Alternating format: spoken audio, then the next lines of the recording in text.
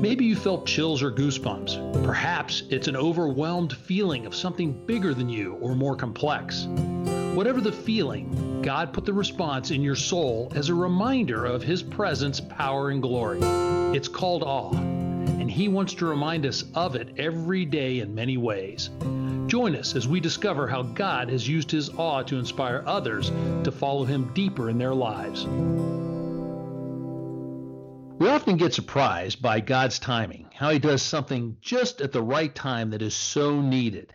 And in today's crazy world of change going on all around us with the COVID-19 virus, causing many losses of jobs, people being quarantined in our homes, distance from others, or the concerns of just going to the store to get food, but hopefully not the virus.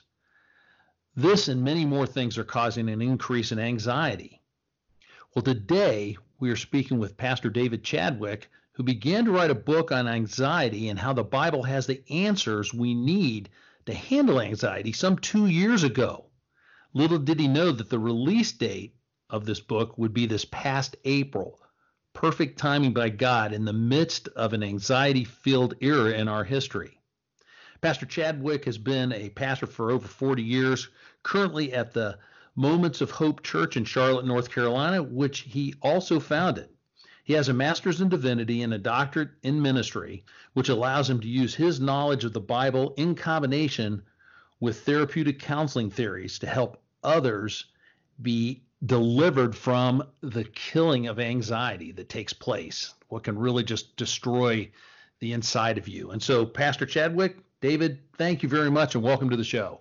Thank you, Bruce. It's a pleasure being with you today. As I said, nothing could be better time than the book that you've written.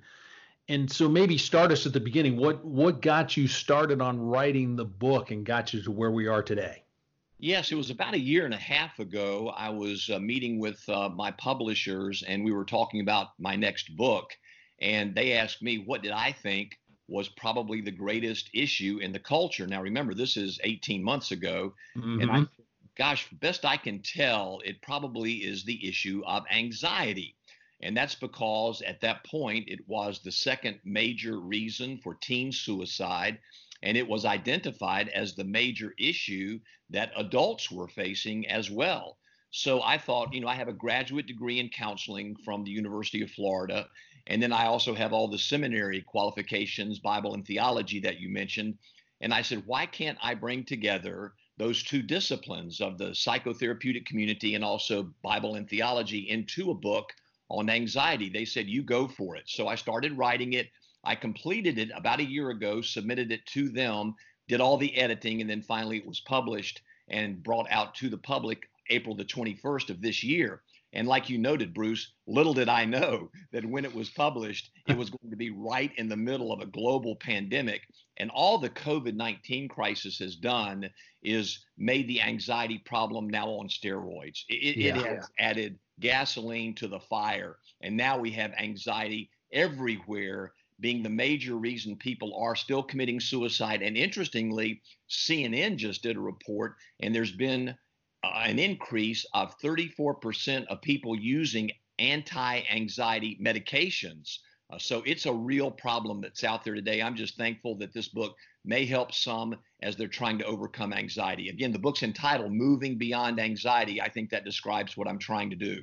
So as you hear a report with 34%, of people increased in using the medicine and everything, how is an author as well as a pastor and somebody from a counseling background, how do you help other people that help those that have anxiety? Is there anything out there for them? Well, I think you've got to begin to understand, for those who are counseling, those in ministry, those who are just trying to help their friends and their neighbors, and especially, Bruce, for those who are caught in the fire of anxiety, that all of this begins in your mind, that you are what you think. And cognitive behavioral therapists all know that you are what you think. They all know that feelings are the results of your thought life, that really the progression is you think, then you feel, then you act. And too many therapists are trying to help people deal with their feelings, and they give them medications or other methodologies to deal with their feelings, but they've never really dealt with the heart of the problem. It's almost like a cortisone shot for an athlete's injury. It allows them to keep playing for a while, but it masks the real Mhm. problem. The real Yes. problem is what you're thinking. What are you allowing into your mind? So, 2 years ago, anxiety was a huge problem because of all the changes going on in our world, all the immediate knowledge we can have via our phones and smartphones and other instruments, because of all the different loneliness factors that were going on then that are now even more so. And if you focus your mind on those things, that's what ultimately will cause anxiety. If you want to change your anxious feelings, you've got to change your anxious thoughts. That's the message for everyone they need to hear. That's so important because I was looking at some of the different health organizations out there and what they were saying about how to deal with anxiety.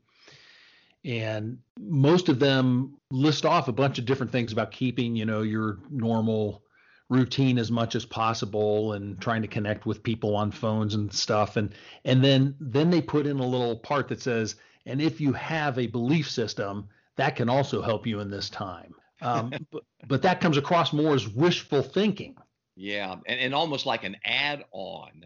But Yes. what's most important, and as a person who tries to follow Jesus as best I know how, I go to the Word of God, and it's just so interesting to me how the Scripture affirms what cognitive therapists know, and that again is you are what you think. Hmm. That in Romans 12:2, be transformed by the renewal of your mind. He Yeah. also said in Colossians 3:2, set your mind on things that are above. Wherever we focus our thought life, that's what's going to cause us to feel what we feel. So if people are, for example, watching Fox News or CNN, liberal or conservative, just know that they're trying to get your attention. Whatever bleeds leads, they're going to give you the worst news possible. And if Hmm. you fix your mind on those messages, anxiety is going to be exacerbated. So, one of the things you do is quit listening to those bad news shows and start filling your mind with the promises of God's word and other positive thoughts that will help you overcome anxiety. Hmm. So if I'm out here listening to you and I'm an anxious person and I am feeling overwhelmed and everything like that, take me through the steps of getting my mind to think first on the right things and then act upon it after that. So where do I begin? Because I'm looking at all this stuff and it's all swirling around me and people are telling me all kinds of things and I'm getting text messages about stuff and so where do I start? Well, you first of all have to come to the realization that you don't control anything. None of your friends controls anything. Fox News or CNN doesn't really control anything. The Lord God of this universe controls everything. Mm. So that's the place where you've got to begin. You've got to focus your mind on the facts of faith. You've got to look at who controls this world and find your mind focused completely and totally on Him. And then what I did in the book, Bruce, entitled Moving Beyond Anxiety, it's really 12 spiritual disciplines, 12 Hmm. practical strategies to renew your mind. And the very first chapter is focus on faith. Let your mind focus on the one who controls everything. So you don't let any information from outside of you control your emotions. You let God control your emotions. You say He's the one that's sitting on the throne. And this COVID-19 crisis did not catch Him by surprise. And the anxieties I'm going through didn't catch Him by surprise. The most important thing you can do is to believe and have faith Hmm. that God controls everything. And it's interesting, Jesus did talk about anxiety in Matthew 6:25, and He said, don't let your mind be anxious about these things. What things? Things like, am I going to have clothes? Am I going to have food? Am I going to have water to drink? And what He does is He appeals to all of His listeners to consider creation. He said, Hmm. look at your heavenly Father and how He takes care of the birds of the sky. He gives them everything they need. He takes care of the lilies of the field who are clothed with a color and splendor greater than Solomon himself, the richest man in the world at that time, who had clothes and garbs of robes that would knock your socks off with their beauty. But God says, the beauty of the flowers is even greater. And then Jesus uses an a fortiori argument, an argument from the lesser to the greater. If God cares for the lilies of the field, if he cares for the birds in the sky, how much more will he care for you, the crown of his creation? We humans are at the top of the food chain in God's love. And if you believe that, if you focus your mind on that, if your faith is centered on him, then you believe that he controls everything. And when you focus your mind there, Bruce, that's when anxiety, the emotion, will start to abate, get lesser, because your mind is focused on the right things. Okay. So now David and I talked about this before we got on. I may take the devil's advocate side just so the points become stronger and we can flesh out some of this for people listening. I mean, it sounds like pie in the sky, David. Focus on God doing that. And what is he going to bring me money? I mean, is he going to deliver food to my door? What? I don't get it. Well, I don't believe in the prosperity gospel where if you just have enough faith, God's going to make you healthy, wealthy, and wise. I do, though, believe in a God who is an eternal heavenly Father. Jesus himself called him Daddy. And when you have faith, he promised to meet your every need, not your greeds. Now, let me reemphasize that, Bruce, your every need, not your greeds. And that's the point Jesus was trying to make in Matthew 6:25 and following, that God is a loving heavenly Father. And if he cares for birds and grass, how much more will he care for you? Will he meet your needs? Will he supply that which you need every single day? So that's what you've got to just believe. And it's either a promise that's true from God or it's a falsification of the worst degree. And of course, those of us who have faith, who've lived for any number of years in a relationship with the Father, can look back on a number of times where we've seen him supply, sometimes naturally through friends or relatives, sometimes supernaturally by a person showing up on your doorstep you don't even know when you need something. But he does that because he's a loving heavenly daddy. And that's what the faith relationship is. Do you believe that or not? When you focus your mind on that faith, that you really believe that, you start to see God working supernaturally. I'm assuming that that is your step on remembering, is thinking back to times like that when you can say, God did it here, he'll do it again. Exactly, Bruce. 2 Corinthians chapter 10, verse 5 is such a powerful verse from the Apostle Paul. He said, we destroy arguments and lofty opinion raised against the knowledge of God and take every thought captive to obey Christ. Take every thought captive. So when you have anxious thoughts start to enter your mind, you must take them captive. That word take captive in the Greek means literally spirit. So you've got to spear that thought, usher it out of your mind, then replace it with another thought that's positive. Well, one of those thoughts that's so positive in one of the chapters in my book on a spiritual discipline is to remember. The Jews were called to remember the Red Sea, that marvelous miracle where God freed them completely from the Egyptians. In the New Testament, we Christians are adjured to remember the resurrection. And the resurrection's proofs are so powerful that any skeptic who objectively looks at them must walk away going, Jesus was truly raised from the dead. We Christians believe that. We also, though, look at our own miracles, things in our past where God came through for us. We remember those things. And I really believe as you remember the Red Sea, you remember the resurrection, and especially remember those miracles that God has done for you, where he's come through for you, you replace the wrong anxious thought with that positive thought. Then you know that if God did it once, like you said, Bruce, he can do it again. And that then replaces the anxious thought with a hopeful thought, with a thought of faith, and gives you the encouragement to live this day to the full. So what if I said to you, geez, David, I've tried this and it doesn't seem to work for me. And I always end up just even more anxious then because I feel like something's wrong with me. Yeah, I would say try it again and try it again and try it again. That Jesus isn't a magical genie in a bottle who you rub and all of a sudden all your problems go away. He's a relationship. And just like any relationship, it takes time to develop the intimacy of that relationship with him. So continue to go to him, continue to trust him, and to continue to believe. I mean, saying that it doesn't work is like saying to the Lord God of this universe, you're not really in control. And that's the major issue. Jesus wants to be your closest friend and companion. Keep going back to him, keep loving him, keep trusting him, and you will see him come through for you. he's either a liar when he promised that he would, or you're not trusting enough. And there is that issue of our faith moving us into a deeper relationship with Jesus. That's the key. Mm. Okay. So then, too, when I look at prayer as like your second step, is there any particular way I should pray, or what should I pray?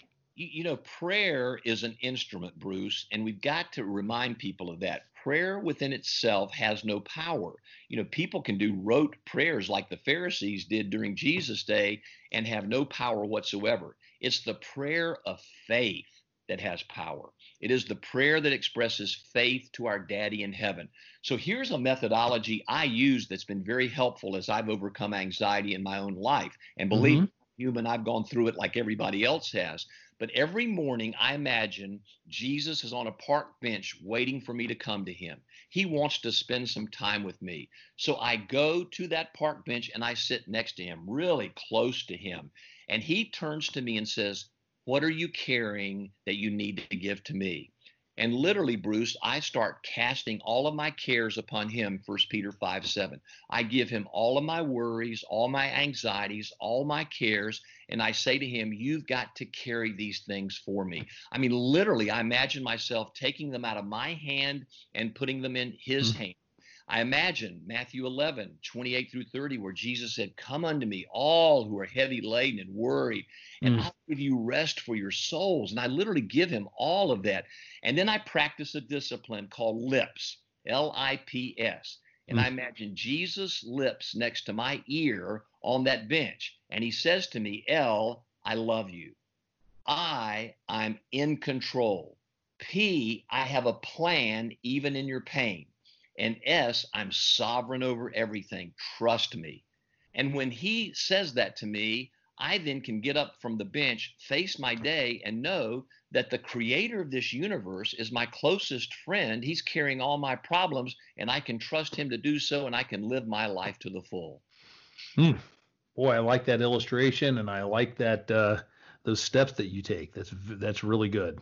Well, they're practical and they've helped me for years, and I share them in the book I wrote, Moving Beyond Anxiety, and I hope someone who reads it will be helped as well. Yeah, that's great.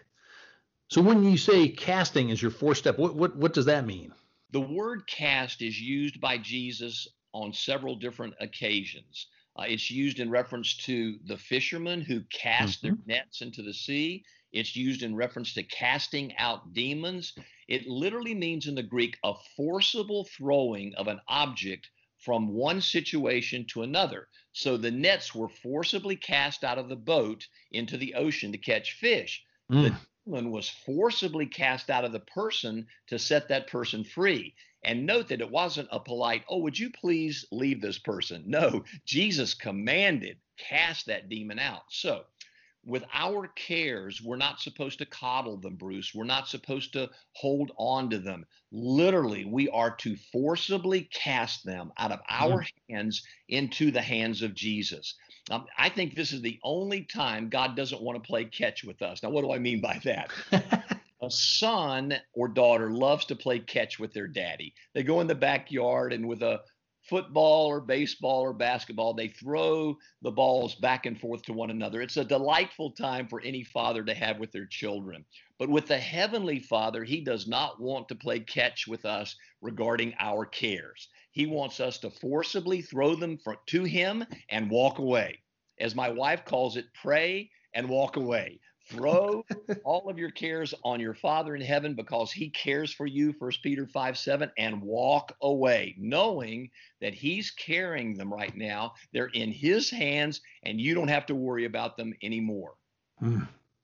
That's great. So I'm thinking about, as you're talking about casting, one thing then that I started thinking was, okay, David, I'm embarrassed that I have this anxiety. I'm not sure I really want to share with anybody. I mean, is that one of the steps? Do I have to share it with somebody? Is it like the 12 steps for AA where, I got to go back and ask forgiveness or go tell people? That makes me nervous. Yeah, Bruce, I don't think you have to, but you probably should. Jesus is carrying them now, but it's like the story of the little boy who was awakened in the middle of the night during a lightning storm and was crying, and his mama came in and said, "Son, don't worry, Jesus is with you." And he said, "Mama, I need Jesus with some skin on." Jesus with some skin on to him. The truth is, we sometimes need Jesus with some skin on. We Hmm. other people. God created us to live in community. And one of the real problems with the COVID-19 isolation commands is we don't have access to other friends, especially if we're living alone. We just need some time to express our concerns with others. So until you can get back together with another person, pick up the phone and call somebody and share your concerns. You need Jesus with skin on. You need people praying for you. And then when ultimately the regulations are lifted, we are called to be together, to love one another, care for one another, encourage one another. And that's most best done when we're together in community, face to face, and even able, we pray again, this will happen soon, to hold hands and to pray for one another. Boy.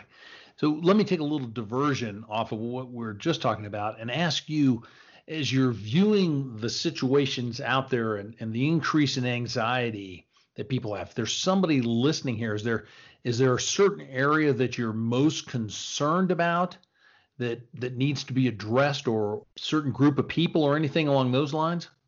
Well, of course, those who are 65 and older have been told repeatedly that they are the ones who have the greatest possibility of catching this thing. And for all of those out there, first of all, I'd say if you have good health and you're 65 and older, listen to that and give it to Jesus, because that doesn't mean you're going to catch this thing nor have the death sentence if you do catch it. Mm-hmm. Second, for those who have pre-existing conditions who might have more concern about catching this and dying, here's what I would say to them. But I would say this to everyone, Bruce, because Yeah. statistics are in, 1 out of 1 die. We all die. So Mm-hmm. Stephen Covey is right in his leadership principle: begin with the end in mind. Let's begin with our end in mind. Let's get the death issue solved. Give our lives to Jesus. Know he's the resurrection and the life. Know that if we believe in him, we'll never die. We just simply are transitioned to eternal life. So get that issue settled. So even if you're older and you have pre-existing conditions, you know the death issue settled. You've given your life to Jesus. You're going to live with him forever. So death then becomes merely a doorway to eternal life. It's indeed a victory. And that's what Paul meant when he said, "Death, where's your sting? You have no power over me anymore. Jesus is my Lord." So I think I would speak to that area of the population who tends to be more fearful right now because of all the messaging they've received about older people being more vulnerable. Good. What's helped you in your life that pulled together this 12 strategies you have? Who or what helped you get to this point? Well, I think first of all, I had a mom and dad who believed. And one of the chapters in the book is faith is more caught than taught. And in that Mm, chapter, I adjure parents that you need to teach your children about faith. You need more to live your faith. That far beyond after they've forgotten what you said to them, they're going to remember how you lived your life. So in my life, I know my dad was a great man of God. I don't mm-hmm. remember a lot of what he taught me. I remember when he was in crises, he was on his knees praying. When he was in difficult times, he had the Bible opened up, searching for God's truth. So, parents, make sure you're modeling for your kids faith that decreases anxiety in your life, which then decreases anxiety in your children's life. They'll want the faith that you have. So I got mine largely from my parents, but also from life experiences, Bruce. Mm-hmm. When in my mid 20s, I was taking care of my parents' home while they were away for the weekend. I awakened at 3 o'clock in the morning with a gun 6 inches from my head. And Oof. I said, roll over. Don't get out of your position. Don't try to look at our faces. If you do, you're a dead man. So for the Wow. next 45 minutes, they tied me up, came back into the room. They were robbing the home and they had guns and they kept poking me in my rib cage, saying, "You're a dead man." And so for 45 minutes, Bruce, I had to decide, do I really believe that Jesus is the resurrection and the life? Do I really believe that I'm going to go to heaven? And so Yeah. that experience forced me to come to grips with I am really saved. I really have the gift of eternal life. So, with that having been said, then I can believe that Jesus is on his throne and that no matter what happens to me, I can trust him in everything. So, here I am, some 40, 50 years later, and I still Hmm. look back at that moment and know I dealt with death then. That's when it came real to me. And so, Yeah. other life experiences have merely enlarged or increased that particular decision I made at that point in my life. Let's take it a step over the other way towards the church, which will have some similarities, I know, in your answers, but what can the church be doing right now different from what they normally do to help people that are in the situation with all the anxiety? Wow, that's a great question. Challenged like never before to do a lot of stuff online. Hmm. I pastor Moments of Hope Church here in Charlotte's doing everything online. So that's allowing people to have to work harder to get connected, which isn't a bad thing whatsoever. Also, the church needs to make sure it's staying in touch with its people, especially those who might be single and prone to more isolation. They can Hmm. more quickly into depression and anxiety, as you well know. Yeah. Something that our church has done that's been very interesting is because we have less expenses during this time, not having to use facilities and those kind of things. We've increased our giving to the community. So we're really proud of this, Bruce. Over the last month, we have committed $1 million to feed the hungry here in the Charlotte area. And we can Wow. do that again because our expenses are lower because we can't get together. And Yeah. it's great witness to the community of, hey, the church does take seriously caring for its citizens. And we Mm. have given people an ability to praise our Heavenly Father with this good work that we've done in the community. I would Yeah. challenge churches to find similar ways to bless their communities financially, especially the hungry, the poor, and the needy. Wow. Praise God for that. That is a beautiful thing to hear, and that is neat. What a great witness that is. Do you have any other things that you feel would be important messages for anybody listening before we close up or anything? Is there any other points that you really want to drive home? Because I'm just, for anybody listening, your book, I'm waiting to receive it. The steps and how you've talked about are definitely helpful, and I love how biblically based it is, and that you're driving people back to that relationship with Jesus. But is there anything else that you want to bring home before we close up? Well, again, Bruce, the book's entitled Moving Beyond Anxiety. It's available online, Amazon, all the other ways you can get books. And it's 12 practical steps to renew your mind. But here's one that's sometimes overlooked. It's entitled Remember Your Body. And Mm-hmm. we sometimes, in trying to deal with anxiety and depression and different emotions, we forget that biblically we are body, soul, and spirit, and all three of those are inextricably connected to one another. So make sure during this COVID crisis, when we're isolated, we're homebound, don't forget to exercise your body. That when your body is not feeling well, it somehow exacerbates depression and anxiety. So Mm. make sure, even if you're just walking around your house, walking upstairs, doing some deep knee bends, something to increase your heart rate, just remember that how your body is healthy will affect your mind's health. They go together, and don't forget to make sure your body is taken care of. And Mm. as a part of that, drink lots of water, eat well, be careful about caffeinated drinks and carbonated drinks, and also make sure you're getting enough sleep. Those three things are so essential for a healthy body. As your body is healthy, it will affect your mind's health as well. Mm. And as you said at the beginning, as a man thinks, so he is. And so we need to keep that thinking straight. Exactly. You are what you think. It's a biblical principle. Even Jesus said it in Mark, the 7th chapter. He said, don't you know that it's out of your heart that all evil thoughts come, which then produce murder, theft, adultery, etc. Isn't it interesting? He said, it's from your evil thoughts that Ugh. your evil behavior comes. So true. Wow. Fabulous conversation, and thank you for putting out a book that through God's timing came out right when we need it the most. We will post the different links that I have for you, where people can listen to you, pick up your book, and things along those lines. And just God bless you for taking the time and the effort to write the book, as well as take time with us today. We thank you very much, David. Well, thank you, Bruce. And when I wrote the book and when I do these kind of radio podcasts with someone, my prayer is always the same. Lord, if it helps one person, I'm grateful. Yes. And our prayers there with you. Thank you so much, Dave. We'll talk to you soon. Thanks, Bruce. Been a privilege being on your show. All right. Privilege having you. God bless.